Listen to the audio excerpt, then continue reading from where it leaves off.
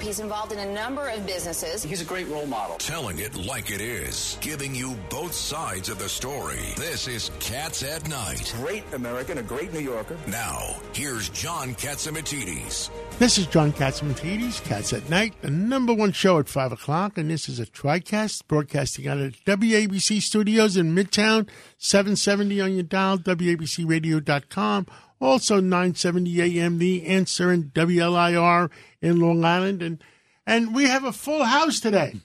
We have Mr. Nelson Happy, former dean of the law school, Regent University.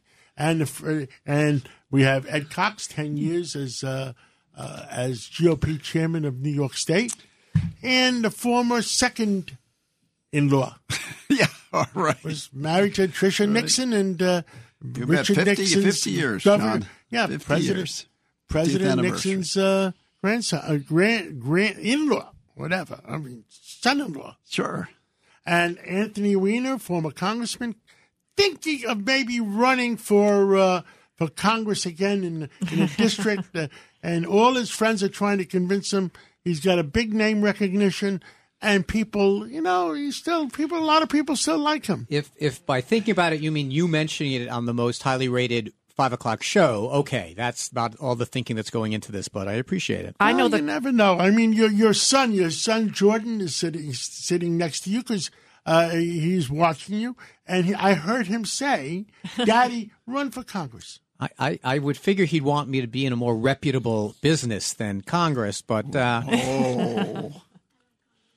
Well, I do blame. Lydia? How do I know the congressman? Because I blame him for 8 years of de Blasio. So it's all your fault that we have our city in the state that it's in. But we have a fantastic show regardless. We have on the line with us, we'll have former police commissioner Bill Bratton. We'll also be speaking with Congressman Lee Zeldin, Paul Lounces. So we'll be talking about the economy, Dr. Peter Mikolos. But again, right now on the line for us right now, we have Commissioner Bill Bratton, who's going to talk to us about what happened in Texas. The Governor Abbott just said a short time ago that he, quote, was misled about the officer's response. Welcome to Cats at Night. Good to be with all of you this evening. Commissioner, what was right or wrong about what happened? Because everybody's still trying to figure it out. Well, John, welcome to the club. I've been following it very closely, as you might imagine, and I still haven't figured an awful lot of it out. That this has been one of the most problematic weeks I've ever experienced in American policing in my 50 years. It's the misinformation that's been put out by government officials in Texas is mind-boggling, and it continues even today. And it's extraordinarily frustrating.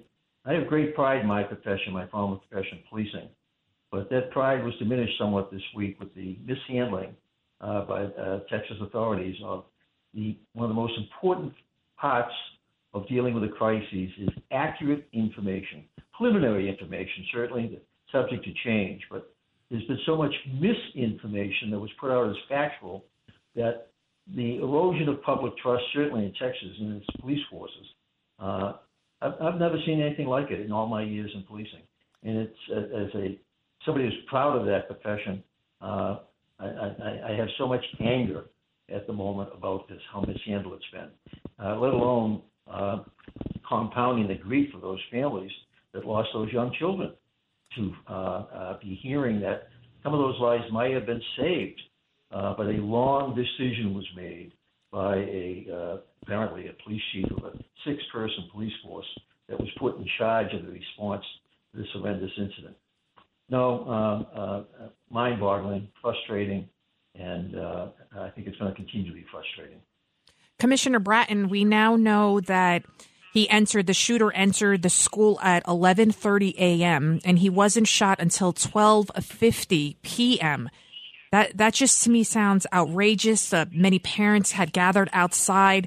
Some were so distraught they had to be handcuffed and tased. One mother even managed to escape the handcuffs, jump over the fence, and go and save her children from the school. I mean, this can't be protocol, is it? Shouldn't they have just gone after this guy? He was loitering around in front of the school with his rifle for 12 minutes, and then he goes in. I mean, it's just very disturbing, all of these new details that are coming out. Well, despite all the new details coming out, we're still very much in a speculative stage of this investigation, because even as they're putting it out, they're correcting it almost as fast as they're putting it out. I'm still not sure the scenario of events, even as they've laid it out today, because they seem to conflict with other information we're receiving. Even as they were not entering those classrooms on one end of the school, we now understand that there may have been an off-duty Border Patrol agent who was sitting in a barber shop, and his wife calls him from the school. She's a teacher. She's there with her daughter in the classroom. He grabs a shotgun from the barber, rushes to the school, goes in through the back of the school with 2 officers, and rescues a classroom of children, his wife, and his daughter, even as in another part of the school there's 19 police officers.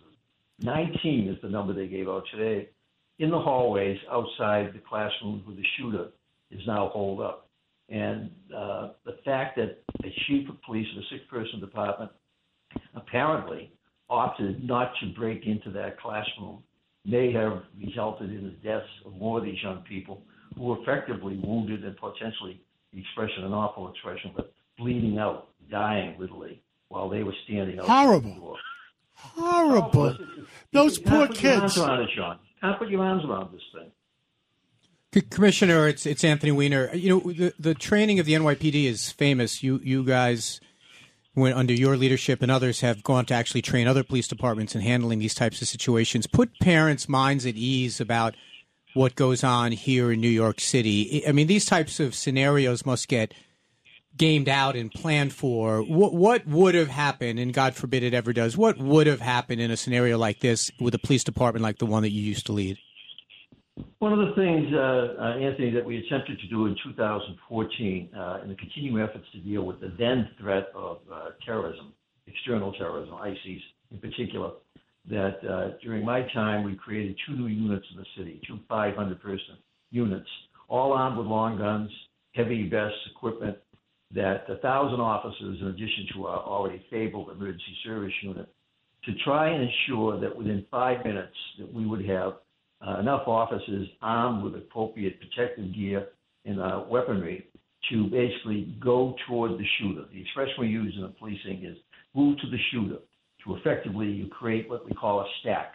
You put 3 or 4 officers together who can, in a coordinated fashion, go in toward a shooter. So that was some of the changes that in the very large NYPD we were able to bring about. We also have a school system here where we have 5,000 unarmed school police, but we have very close monitoring of the school doors, et cetera, access and egress. So we learned a lot over the years from the Columbine tragedy many years ago. Apparently, unfortunately, now it seems to be shaping up. The officer in charge, the incident commander in this instance in Texas, effectively, all the things we learned about how to deal with this type of incidents, he basically didn't implement them. That he opted to keep those 19 officers outside of that classroom. And as this thing goes forward, we'll learn more details about what went wrong. But I would hope in New York that we do have that capability and capacity to not have an incident like this occur in our city. Commissioner Ted Cox, I find it fascinating what you said, move towards the shooter. From my experience in that Fort Benning, they train you when you're in an ambush. You run into the ambush, not away from it. Now, you spent 5 years in the military. This is a basic rule, isn't it, in this kind of a situation? Well, the expectation of the public of the police, I believe the expectation of police officers who take an oath, put on that badge, is that they may be called upon to risk their lives to save the lives of others. Certainly in this circumstance, one of the things that people are literally aghast at, literally, are some of the comments of public safety officials in Texas. There was a lieutenant who's the public spokesperson for the Department of Public Safety.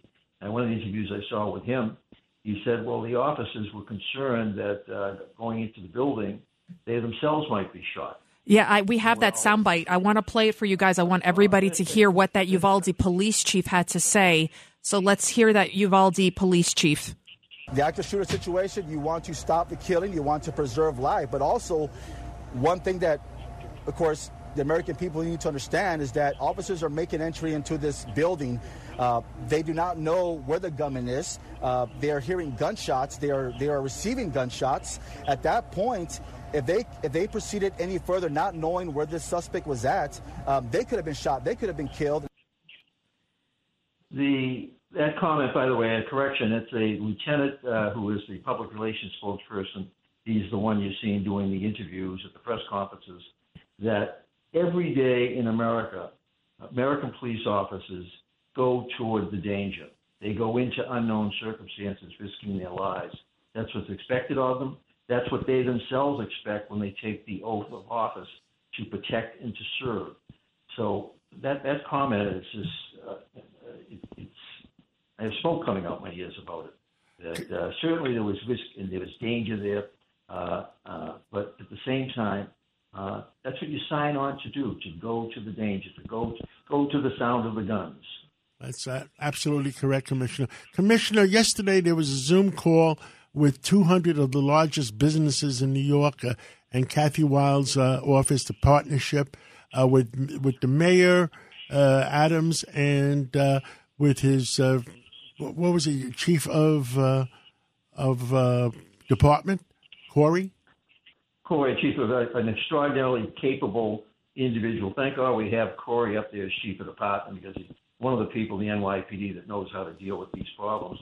If they give him more authority, more power, I think you'd see a very significant change in what's going on in the city. Have you listened to it? Were you on it? I was not, but I'm familiar with the news reporting on it. Well, tell us what you think.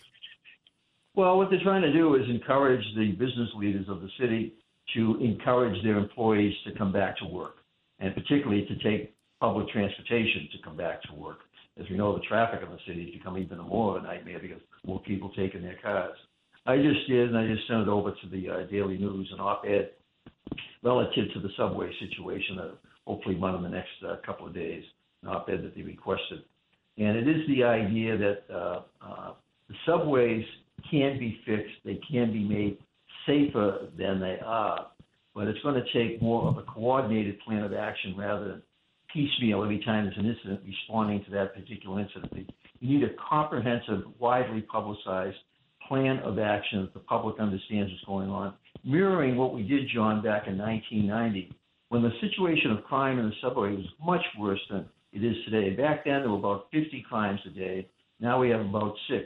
Back then, there were 18,000 crimes a year. Now we have about 1,000. Back then, I had 22 murders in 1 year. Now, so far this year, we've had 4.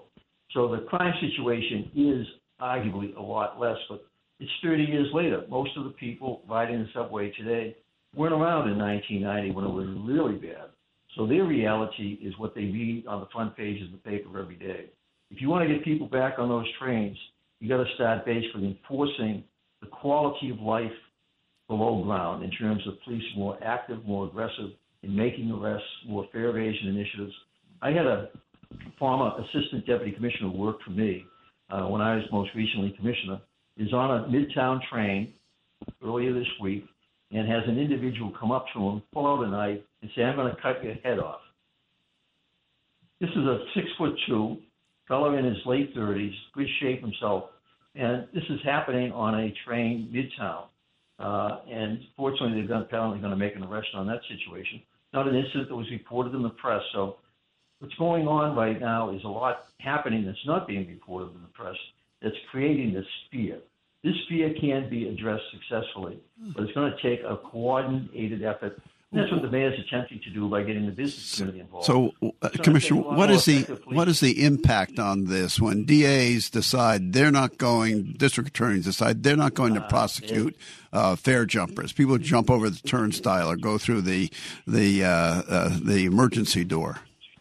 There is the crux of the problem in New York City at the moment, particularly in Manhattan, with the Manhattan district attorney still not wanting to treat fare evasion as a significant enough crime worth prosecuting, particularly for repeated fare evaders. Or when we stop somebody for fare evasion, they find he's got a gun on them or that they're wanted on warrants. What is missing in New York City at the moment is a willingness to punish people who continually break the law. In the Post today, they're reporting on this woman that basically has almost 200 arrests for shoplifting. And every one of those arrests, she basically is let out to go out and shoplift again. That she hits I think a Rite Aid you're talking about, that she basically goes in 6 times a day. Well, one, shame on Rite Aid for crying out loud. You know what this 65-year-old woman looks like? Stop her at the door instead of letting her in and stealing 6 times a day. No, the district attorneys, this is where I think Mayor Adams can basically bring them in and read the riot act to them in the sense of... Take away the police officers that guard him. Well, are you allowed to do that, Commissioner? Oh, certainly, because they're assigned to the district attorney's office. But no, I think the mayor is, with the high visibility that he has on this issue, is basically too visible in the sense that it allows these district attorneys to get off the radar. Nobody sees them. Nobody hears anything from them relative to these issues. So the mayor is taking all his responsibilities on his shoulder. I jokingly refer to that statue outside the Rockefeller Center of that guy trying to hold up the world. Well, the mayor right now is trying to hold up New York City by himself. And he's not being helped by the legislature in Albany, by the city council, or these DAs. Get those DAs into a room and effectively get them on board or publicly shame them for their failure to support him and the NYPD. We got the world's greatest police department, and they have capabilities well beyond what they've been exhibiting. But the idea is they're not doing more because they know they're not going to be supported. If you support them, they can do a lot more. Well, Police Commissioner Bill Bratton, you did a great job while you were serving, and you always worry about all New Yorkers and all the American people. Thank you, and have a great Memorial Day weekend, and pray for our soldiers in the field. Thank you so much. Thank you, John. Keep up the fight. Thank you. We will.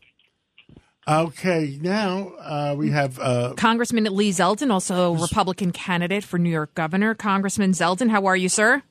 I'm doing great. It's good to be with you all. Well, I understand you have some new polls. Yeah, actually, we're coming straight to the Cats Roundtable with the exclusive. We just got out of the field in our Republican Party primary poll. We have to hit we were in the field May 24th and 25th. So earlier this week, 600 likely Republican Party primary voters and a margin of error of 4%, maintaining a 23-point lead. We came in at 41% in the poll. The next closest competitor was at 18%. So we're excited because, this primary it's just a month from tomorrow. It's going to come up quickly. We've been campaigning hard. I'm in Buffalo now. We're all in. We can't possibly be outworked, and the support has been amazing. And I wanted to share the good news first with the Cats Roundtable. Well, thank you so much for the exclusive. And you're in Buffalo. You're going to be out this Memorial Day weekend. Tell us, you're a veteran. Tell us about Memorial Day and what you're feeling in your heart, and when you're out there fighting.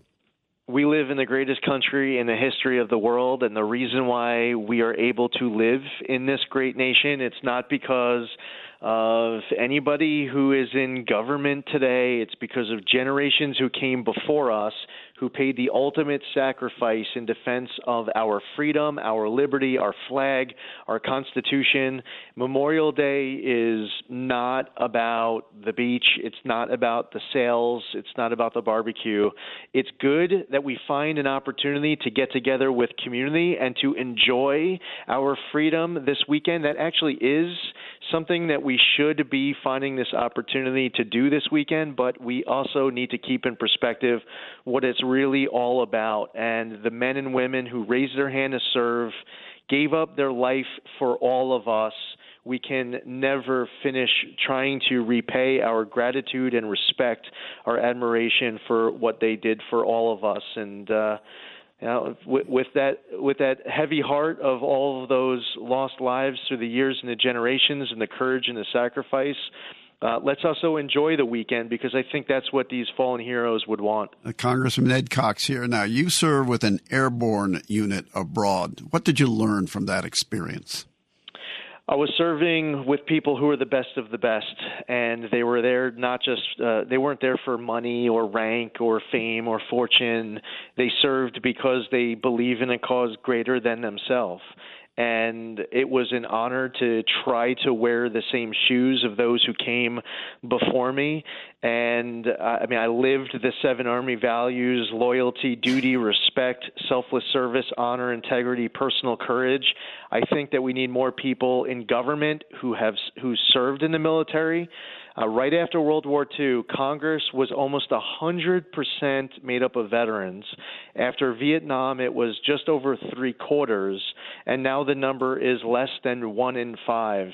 I would encourage anyone out there, if you're a veteran and you're willing to do it, to stand up and to continue your service in more ways, because I think our country needs good leaders, because there are other people who are stepping up, and some people have gotten elected to Congress and state legislature here in New York, and you kind of scratch your head and wonder how they got elected and what they're doing there.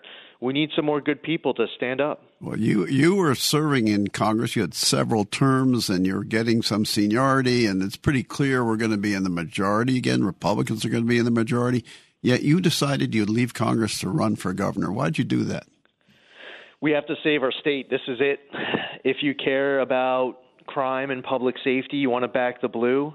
If you're concerned about affordability and taxes and opportunity, whether it's your son or daughter's education or it's restrictions on individual freedom and not respecting liberty, the list is long of ways that this state capitol, with one-party Democrat rule, supermajorities in the Assembly and Senate, outsized power of people who self-describe as socialists, and AOC is trying to get a whole bunch more of them elected. We need balance. We need common sense. We have to save our state, and I'm all in to get it done. Lee, Anthony Weiner, you and I didn't serve with one another, and frankly, I'm kind of rooting for the other guy. I think he'd be easier to beat than you would be. But on the polling, I'm just curious if you have any insight into that Zogby poll that came out. Was there a methodology problem that they had, or was he, sometimes he's known for putting his finger on a scale for a particular candidate. He's kind of infamous for that. But there was another poll that at least one host around here has been touting. Could you tell us a little bit about why that one was off? Yeah, I'll tell you, it's 100% fake. It's a BS poll, to be honest. It's not within a galaxy of accurate. It is one of those thumb-on-scale type polls. What we do when we conduct our polls is that we reach out to people who are Republican Party primary voters, and we make sure they're planning on voting in the Republican Party primary. And we do the sample all throughout the entire state, and geographically, and gender, and all sorts of other factors to make sure that that's right. But what they do is they have this like online portal platform, and you have people filling it out who you can't even confirm that they're in fact a Republican Party primary voter. And it's just a bizarre way of conducting it, but it helps achieve the result of, trying to put your finger down, your thumb down on the scale and get a desired result. But listen, the reality has been different. All the other polls that have recently come out, regardless of whether it's a poll that's come out from my campaign or polls that have come out from others, Emerson College and Pix 11 just came out with a poll earlier this month that had me up 8 in their poll. That's unfortunate, but as you know, that kind of comes with the territory that people play games, and yes, it's Congressman, it's we have to take Congressman, we have to take a break, and good luck, and it's going to be a wonderful weekend. I hope you do a lot of campaigning. God bless you, and God bless America. Thank you so much. Take care, everybody. Thank you.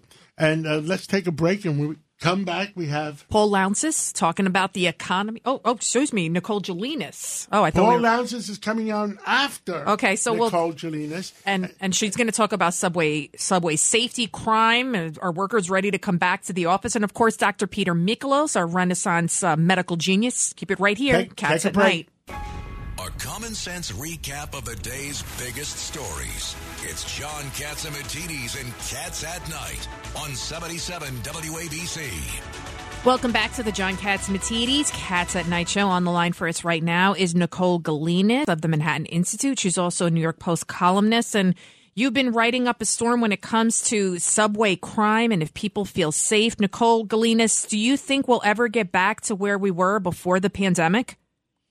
I think we can get back to where we were in terms of ridership and virtually non-existent crime on the subway, because it's not that we don't know what to do. It's just a matter of political will. We cannot let hundreds of thousands of people every single day jump over the turnstile, enter the system, cause insecurity and crime within the system.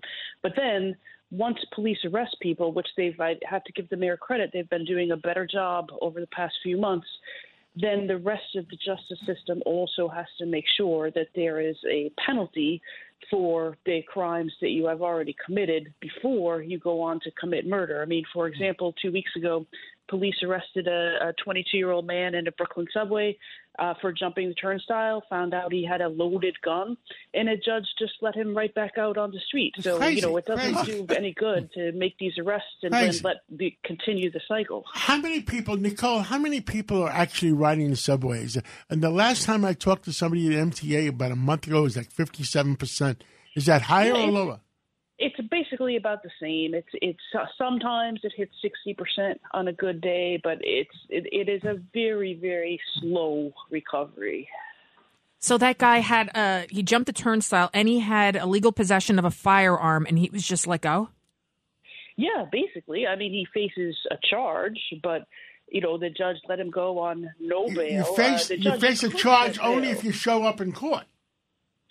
Yeah, I mean, he will most likely show up in court, but setting no bail sends a signal that this is not a serious crime, that this is kind of like, if you were a first-time shoplifter or something, maybe it would be okay to set no bail. But, someone going into the subway system with an illegal loaded gun is up to no good, and to put them right back out there with no supervision, I mean, you are just creating the next even more serious crime that the police then have to respond to.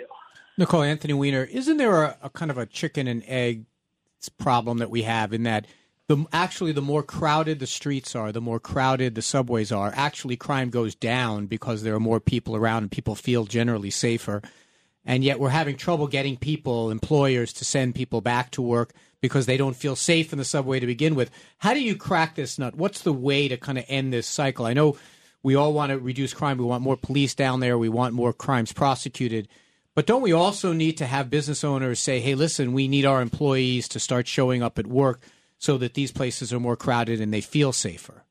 Yeah, absolutely, Anthony. You're absolutely right that in March of 2020, we had 3 murders on the subways within a month. We had not seen 3 murders in a month. I mean, you would have to go back to 1990, but even then you didn't have 3 murders in a month. You might have had 2 in a month. So definitely when ridership plummeted to almost nothing, the criminal element did not go away. People suffering from severe mental illness that causes them to commit random crimes, and people just looking to rob and assault people continue to stay in the subway system while everybody else left. And so if you were the only person who had to take the train in April 2020, you were at much greater risk. But the problem is, you have a chicken and egg situation now where people don't go back because they feel it's unsafe, and because they won't come back, they help to keep it less safe than it could be. And I think the only way you fix the chicken and egg situation is a much, much more aggressive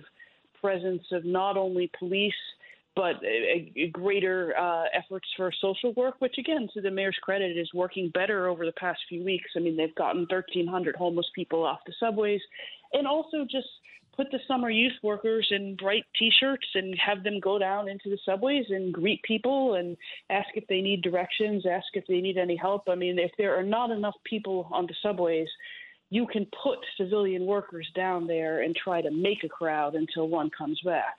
Nicole Galinas, what a lot of people don't realize is that these major crimes, they're the ones that are in the headlines and the papers. We just had Commissioner Bratton on the line before where somebody he knew was threatened with a knife and he said, I'll cut off your head. But there was also a recent social media video where a woman, got up after, she was sitting next to a guy. He creeped her out, and then he grabbed her by the back of her head with her hair. And then he was kind of walking up and down in the subway car with her, holding, she was terrified, and she's mouthing the words to the cell phone video, "Please help me." She ended up never reporting it because obviously she's scared, because of the bail reform law. He might find out who she is. They'll turn, if he gets arrested, they'll turn the woman's home address to her exactly. lawyer. So that's why there is all of those incidents and people talk to one another that are also preventing people from getting on the subway.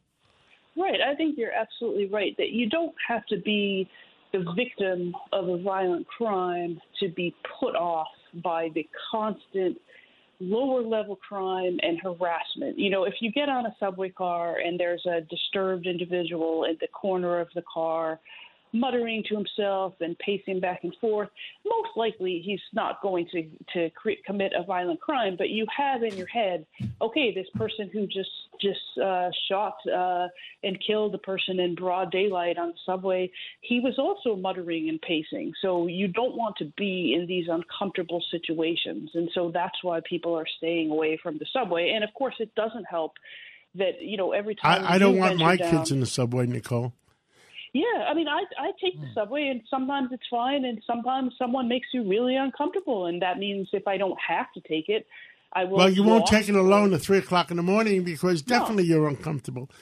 No, I used to. I mean, I wouldn't say 3 o'clock in the morning, but I would take the subway home at 1 a.m. and not think very much of it. I don't think I would do that today.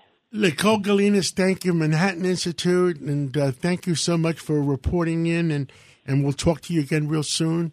And have a great Memorial Day weekend, and pray for our vets and pray for our soldiers.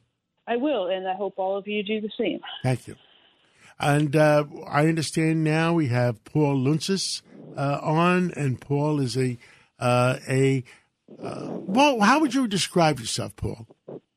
We are a registered investment advisor, John, under the SEC, and we manage separate accounts. We customize each account for clients by buying individual securities. And a friend of Warren Buffett's. His picture and Paul Luntzis's was on the same page of the Wall Street Journal at the time of the Buffett convention. And tell us, the markets, are they recovering? Some people are saying, well, we think they're going to recover. Some people are saying it's a dead man's bounce or whatever they call it. And well, what say you? I think a lot of it, John, the Fed is really trying to balance fighting inflation. The readings for the CPI were 8.5 in April and 8.3. Prior to that, after that. So, they think it might be coming down a little. They're really trying to fight inflation. They're raising rates. They're supposedly going to raise rates 50 basis points in June and 50 basis points in July to take the Fed funds rate to 1.75 to 2. And so that's the one side of the equation. But what's happening now, the Federal Reserve minutes from the meeting May 3rd and 4th, they're typically produced three weeks later, and they came out May 26th. And people just felt that clearly they're not going to do a 75 basis point increase in June or July. So that market's really like that. They didn't mention that at all. And there's even a slight probability, that maybe they won't even do 50 basis points in June. I think they will, but they may not. The personal consumption expenditure numbers came out. Consumer prices rose 6.3% in April, and down from a year ago, and in March they were 6.6. So people think maybe inflation has peaked, and no one really knows, and that's part of what's really impacting the stock market. It's all tied, or a lot of it, to interest rates. If they don't raise rates a lot, people view that as a positive, and the market's responding accordingly. My personal opinion is inflation has peaked a little bit. Oil is at $115, $116 a barrel, and I think there's going to be a limitation of that. But it could come down if the America opened up their oil spigots a little bit, if President Biden would allow that. And I'll ask you another question, Paul Luntsis. Can the Fed, if they're going to keep increasing interest rates because we're not opening up the oil spigots, because you have to do either one or the other, either open up the oil spigots or raise rates, can we create our own banana peel and create our own recession? Yeah, that's a really good question, John. The reality is by the Fed continuing to raise interest rates and not addressing the high prices for oil and gas, by the way, John, natural gas went over, I think, $9. For years, it was under $2. So, all that energy, and a lot of that is self-imposed. They need to allow that to freely flow and reduce those prices. Home prices are rising, rents are rising, wages are rising. So there's a lot of challenges that they face, but people are really concerned right now. Paul, nobody's going to buy a house if you have to pay 5.5-6% interest for a 30-year mortgage. Well, the 30-year mortgage, John, in January of 21 was 2.65. Today, it's 5.3. It's doubled. And the price of a home back then, the average price was $401,700. It's $570,000 today. So housing is clearly slowing down significantly because of the doubling of the 30-year mortgage. So, the Fed is really in a conundrum. And what's happening is the 10-year Treasury, which is an interesting bellwether, it's gone from 312 on May 6th. It's down in the 270, 271, 272 range. So that means people don't think inflation is permanent nor here to stay. Well, I think there's that cap of 115 to 120 on oil, so we reached that cap. Anthony Weiner, you wanted to say something. Paul, I'm just curious, what is the impact of the collapse of these tech stocks having on the whole market? I mean, we all invested in Netflix and Peloton and all these things when we thought the world was ending, but people eventually are going to go out to movies again. They're going to go out for a walk instead of being on their Peloton. Did we get a little bit too excited about those stocks, and are they just coming back to earth now? That's exactly what's happening. A lot of those stocks, Anthony, a lot of the tech stocks, Cloudflare and many others, and I'm not making a comment on whether they're a good or bad business, just the valuation. Some were selling for 80 times revenues, and now they might be selling for 20 or 25. That's still too high. It's crazy. I mean, the real number should probably 8, 9, or 10. So the valuations have come down. It's kind of interesting. The more money you were losing as a stock, the better the stock price did. So I think things are really coming back down, to normal, and that's what's happened on the tech side. Netflix and some of the others. The growth rates are unsustainable, but that's all being fueled. That's all tied to interest rates. Low interest rates and free money cause speculation. They force people to go out on the risk curve. And there's barely nowhere for people to go in the fixed income world. Where are you going to go? Municipals, corporates, treasuries, CDs, over time they were yielding, a few months back, they were yielding 1%, 1.5%. Thanks for cheering us up, live brother. On that. Paul Lintzis, thank you. Have a great Memorial Day weekend, and pray for our soldiers in battle. And God bless you, and God bless America. Thank you. And we're going to be taking a break now. And when we come back, we have an interesting discussion by Mr. Cox, Mr. Happy, and I wonder if Mr. Weiner is going to tune in on that. Well, there's a poll out about Mr. de Blasio that's quite interesting. You want to stay tuned for those not surprising results. Keep it right. Handling legal matters is stressful. So, let the law offices of Frank Bruno Jr. provide you with the insightful counsel you deserve. The law offices of Frank Bruno Jr. has successfully handled thousands of cases for 25 plus years. They focus on elder law and estate planning, but are equipped to navigate you through all stages of family law and divorce to real estate law and probate. The law offices of Frank Bruno. Call 718-418-5000 or visit them at frankbrunolaw.com. That's frankbrunolaw.com. Frank Bruno. He's your numero uno. John Catsimatidis, 77 WABC. Welcome back to the John Catsimatidis Cats at Night show. We've got a lot to talk about. I know there's been we were talking about polling before with Congressman Lee Zeldin and Andrew Giuliani, but Anthony Weiner, you brought up an interesting point about a poll, an Emerson poll regarding de Blasio. The results are so shocking that Ed Cox thought they were fake. But tell us about it. Well, there's starting to be some new polls around the new districts. The districts have only been out for a couple of weeks now, and so they're starting to poll them. One, obviously, those of us who live here in Manhattan, you have Nadler versus Maloney, two clash of these titans. That's pretty close. I heard Maloney is ahead 20 points. Maloney's ahead, but interestingly, in that poll, they're both in the high 20s, low 30s, and these are very well-known characters. But the one that I found fascinating is they created this district in Lower Manhattan, Park Slope, Brownstone, Brooklyn, a little bit of Borough Park, Greenwich Village is very, very liberal district. And Bill de Blasio has announced he's running in it. The 10th district. Yeah, that's the district that he represented in the city council back in the day. So a poll comes out that shows he's at 6%, which, okay, if it's a new district and he just jumped in, that might be reasonable, except that he's known by everyone. Like you having a low number of people pulling the lever for you in a poll is not a big problem if no one knows who you are yet. Like Mondale, what's his name? Jones. He had 7%, but no one knew him in the poll. De Blasio was known, as he should be, by 100% of the people in the polls, and he got 6% or 7%. It's very bad news. Such bad news that if I were advising him, I mean, it's not like the toughest thing to do in politics is not to persuade people to like you. It's to persuade people who don't like you to start liking you. That's a very difficult thing to be, to convince them that they were wrong about you. And so it's very bad news for de Blasio. And Mr. Happy, we had a discussion before. You and Ed Cox were going to discuss it. Durham, the investigator, had a little bit of a setback on. Tell us on the investigation. Well, it's a big setback because the evidence has gone away to support all the money that's gone behind this special prosecutor and the only case that's come out of it.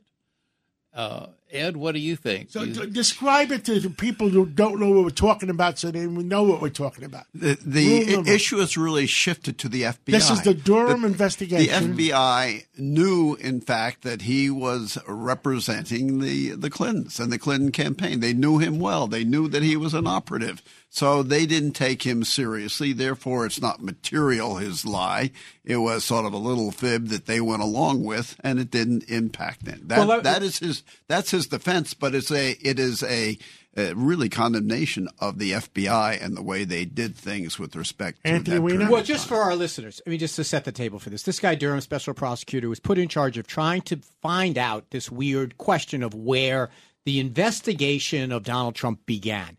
As it is, that's a weird question to be asking because who cares? The investigation's the investigation. After all of this that they've done, they've come up with this one high-profile case, which is the silliest case I think I've ever heard for such an investment of money. And that's, I think, what Mr. Happy was referring to. They have accused this guy who came in and said, I have evidence about weird dealings between Russia and Trump. I want to come in and meet with you guys. And the case is not whether the information was true. The case is when he came in, did he say he was representing Hillary Clinton or this other guy, Jaffe? And that's half the case. And the other case is, was it the fact that he said that material in any way? And on both of these things, the evidence is not very good. He meets with a guy for a 30-minute meeting. This guy, Baker, who the FBI said 116 times in the stand he didn't remember questions about the meeting. There were no notes taken. There was no third party in the meeting. And then the biggest problem, and I think Mr. Cox is referring to this, is the thing that he told them about, the FBI knew almost immediately was not a real thing. So it didn't have any material. They didn't do any great investigating. So all of this has come down to really this very narrow question. I think that but it's not Sussman who's on trial. It's the FBI that's on trial. So he's getting back to what is the real origin of the whole myth about Russia. And who was in charge of the FBI then? And that was Comey. Back to Comey again. Back to Comey. No, I'm no big fan of his. But the problem with making this about Sussman is maybe the thing that made the investigation about Trump is all the dealings that Trump had with Russia. I mean, that would be the most obvious question. I mean, the guy's having meetings literally in Trump Towers with Russian operatives. So to make this about Trump, and then the fact that Hillary's involved with this, by the way, this lawyer worked for Perkins Coie, the largest Democratic firm in Washington. He was a former prosecutor. He was former in the cyber division. These guys knew who he worked for. This is a bizarre question. That's why Sussman didn't even mount a defense. I believe he didn't call any witnesses. He didn't, and he didn't testify this case was handed over to the Chicago Bureau to take a look at it. And they said, okay, tell us who the source of this information is. Washington refused to say who the source was because they would have dropped the case immediately. So the Washington FBI wanted this case to continue. They want so that the Hillary campaign could make something of it. I don't know about that. The odd thing about it is that Sussman is probably guilty because he talked to Baker and said, I am here as your friend and your colleague, and I don't represent anybody that's involved. But that was a lie. He actually represented Hillary. Well, wait a minute. First of all, he represented a law firm that represented all kinds of Democrats. And the only question is whether he said that to Baker in the meeting. And there's no evidence that he did. No, I don't. I think that's the only Baker question. Testified that he did. Well, Baker now says he did, but he can't remember Yeah. anything else about this 30-minute meeting. He took no notes, and it wasn't in a formal investigating setting at all. Look, that's this true. was, you don't see cases like this very often, to Anthony, be honest. Anthony, the special prosecutor, this Sussman's not really on trial. The special prosecutor is trying to get what actually happened and getting it out into the public. And this trial is a way to do it, that the FBI actually made political decisions here rather than making decisions on the merits. That could well be the case, but that is not this case. And it's crashing. That's not what the Sussman case is. No, the Sussman but- case no, comes no. down to a very narrow question It's a about way to what get he the said. story out, and the story is getting out. But and that's the, not. and the You should not use the criminal justice system against a human being No. to do a narrative. You should do it because This you is think a the guy did no. something This is a wrong. valid case. Shouldn't The also guy did impeach lie. somebody He also did to lie. prove a narrative. Well, Let's- he's the prosecution has crashed because their only document is an email with a note on it that raises the question about whether it was fraud. And the judge has precluded the jury from considering it, even though it was in evidence at one time. So Judge Cooper has put the lid on it. Guys, we want to continue this, but maybe we'll continue it on Monday or Tuesday, and because the courts are closed, it's after 5 o'clock Friday, Memorial Day weekend. Let's take a break, and we're going to come back with Dr. Michalos with some hot news. It's a common sense recap of the big stories. It's Cats at Night on 77 WABC. Welcome back to the John Catsimatidis Cats at Night show. On the line for us right now is our resident medical genius, our Renaissance guru himself, Dr. Peter Michalos. What do you have for us today? Hello, team. Well, today we're going to talk about how to keep our audience safe from UV light and protecting our eyes and our skin. But we're going to give some tips away. But before we do that, we're going to talk about a new study that came out from the European Society of Cardiology, and the jury is out on alcohol, that if you drink more than total 1 bottle of wine per week or more than 3.5 beers per week, they followed people for 5.4 years in Ireland and areas of the European Union, and they showed you have a twofold increased incidence in having atrial fibrillation, heart cardiomyopathy, and congestive heart failure. And it turns out now that we're learning Dr. more about Michalos, the liquor companies are going to put out a hit for you. Well, I'm just repeating science. It's not my work. All I do is report on what's out there in the literature. It's not the reality is that it's more complicated now because we're learning about the gut microbiome and all the organisms that live in our gut. We know that there's like 100,000 viruses that live in there, 50,000 different types of bacteria now that we can identify using genes. And it turns out that alcohol affects some of the bacteria in our gut, and what it does is it affects the permeability of the gut. So some of the toxins of dead and dying bacteria leak into our bloodstream, and they cause inflammation, and that inflammation results in a heart inflammation and an increased incidence of something called cardiomyopathy, and that's what this study shows. So actually this is going to be helpful because now we're going to learn that if we can alter the gut microbiome or possibly take certain probiotics, we might be able to decrease the effects and toxic effects of alcohol on the heart. And this is the news that's been out. Dr. Michalos, we can make you a billionaire.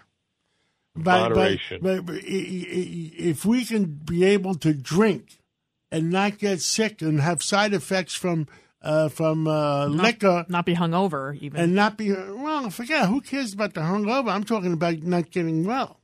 Mm-hmm. The bottom line is moderation. It turns out to be the best thing. And then the other thing, we want to protect our audience that now that summer is coming, we now know that ultraviolet radiation is cumulative over a lifetime, and that UVB causes skin cancer and UVA causes skin aging and makes your skin red. So use an SPF, they're marked. It protects you more. So use like a 50. And people forget little kids because we now know it's cumulative. You got to start protecting little kids with hats and even get them UV sunglasses because it's cumulative over a lifetime.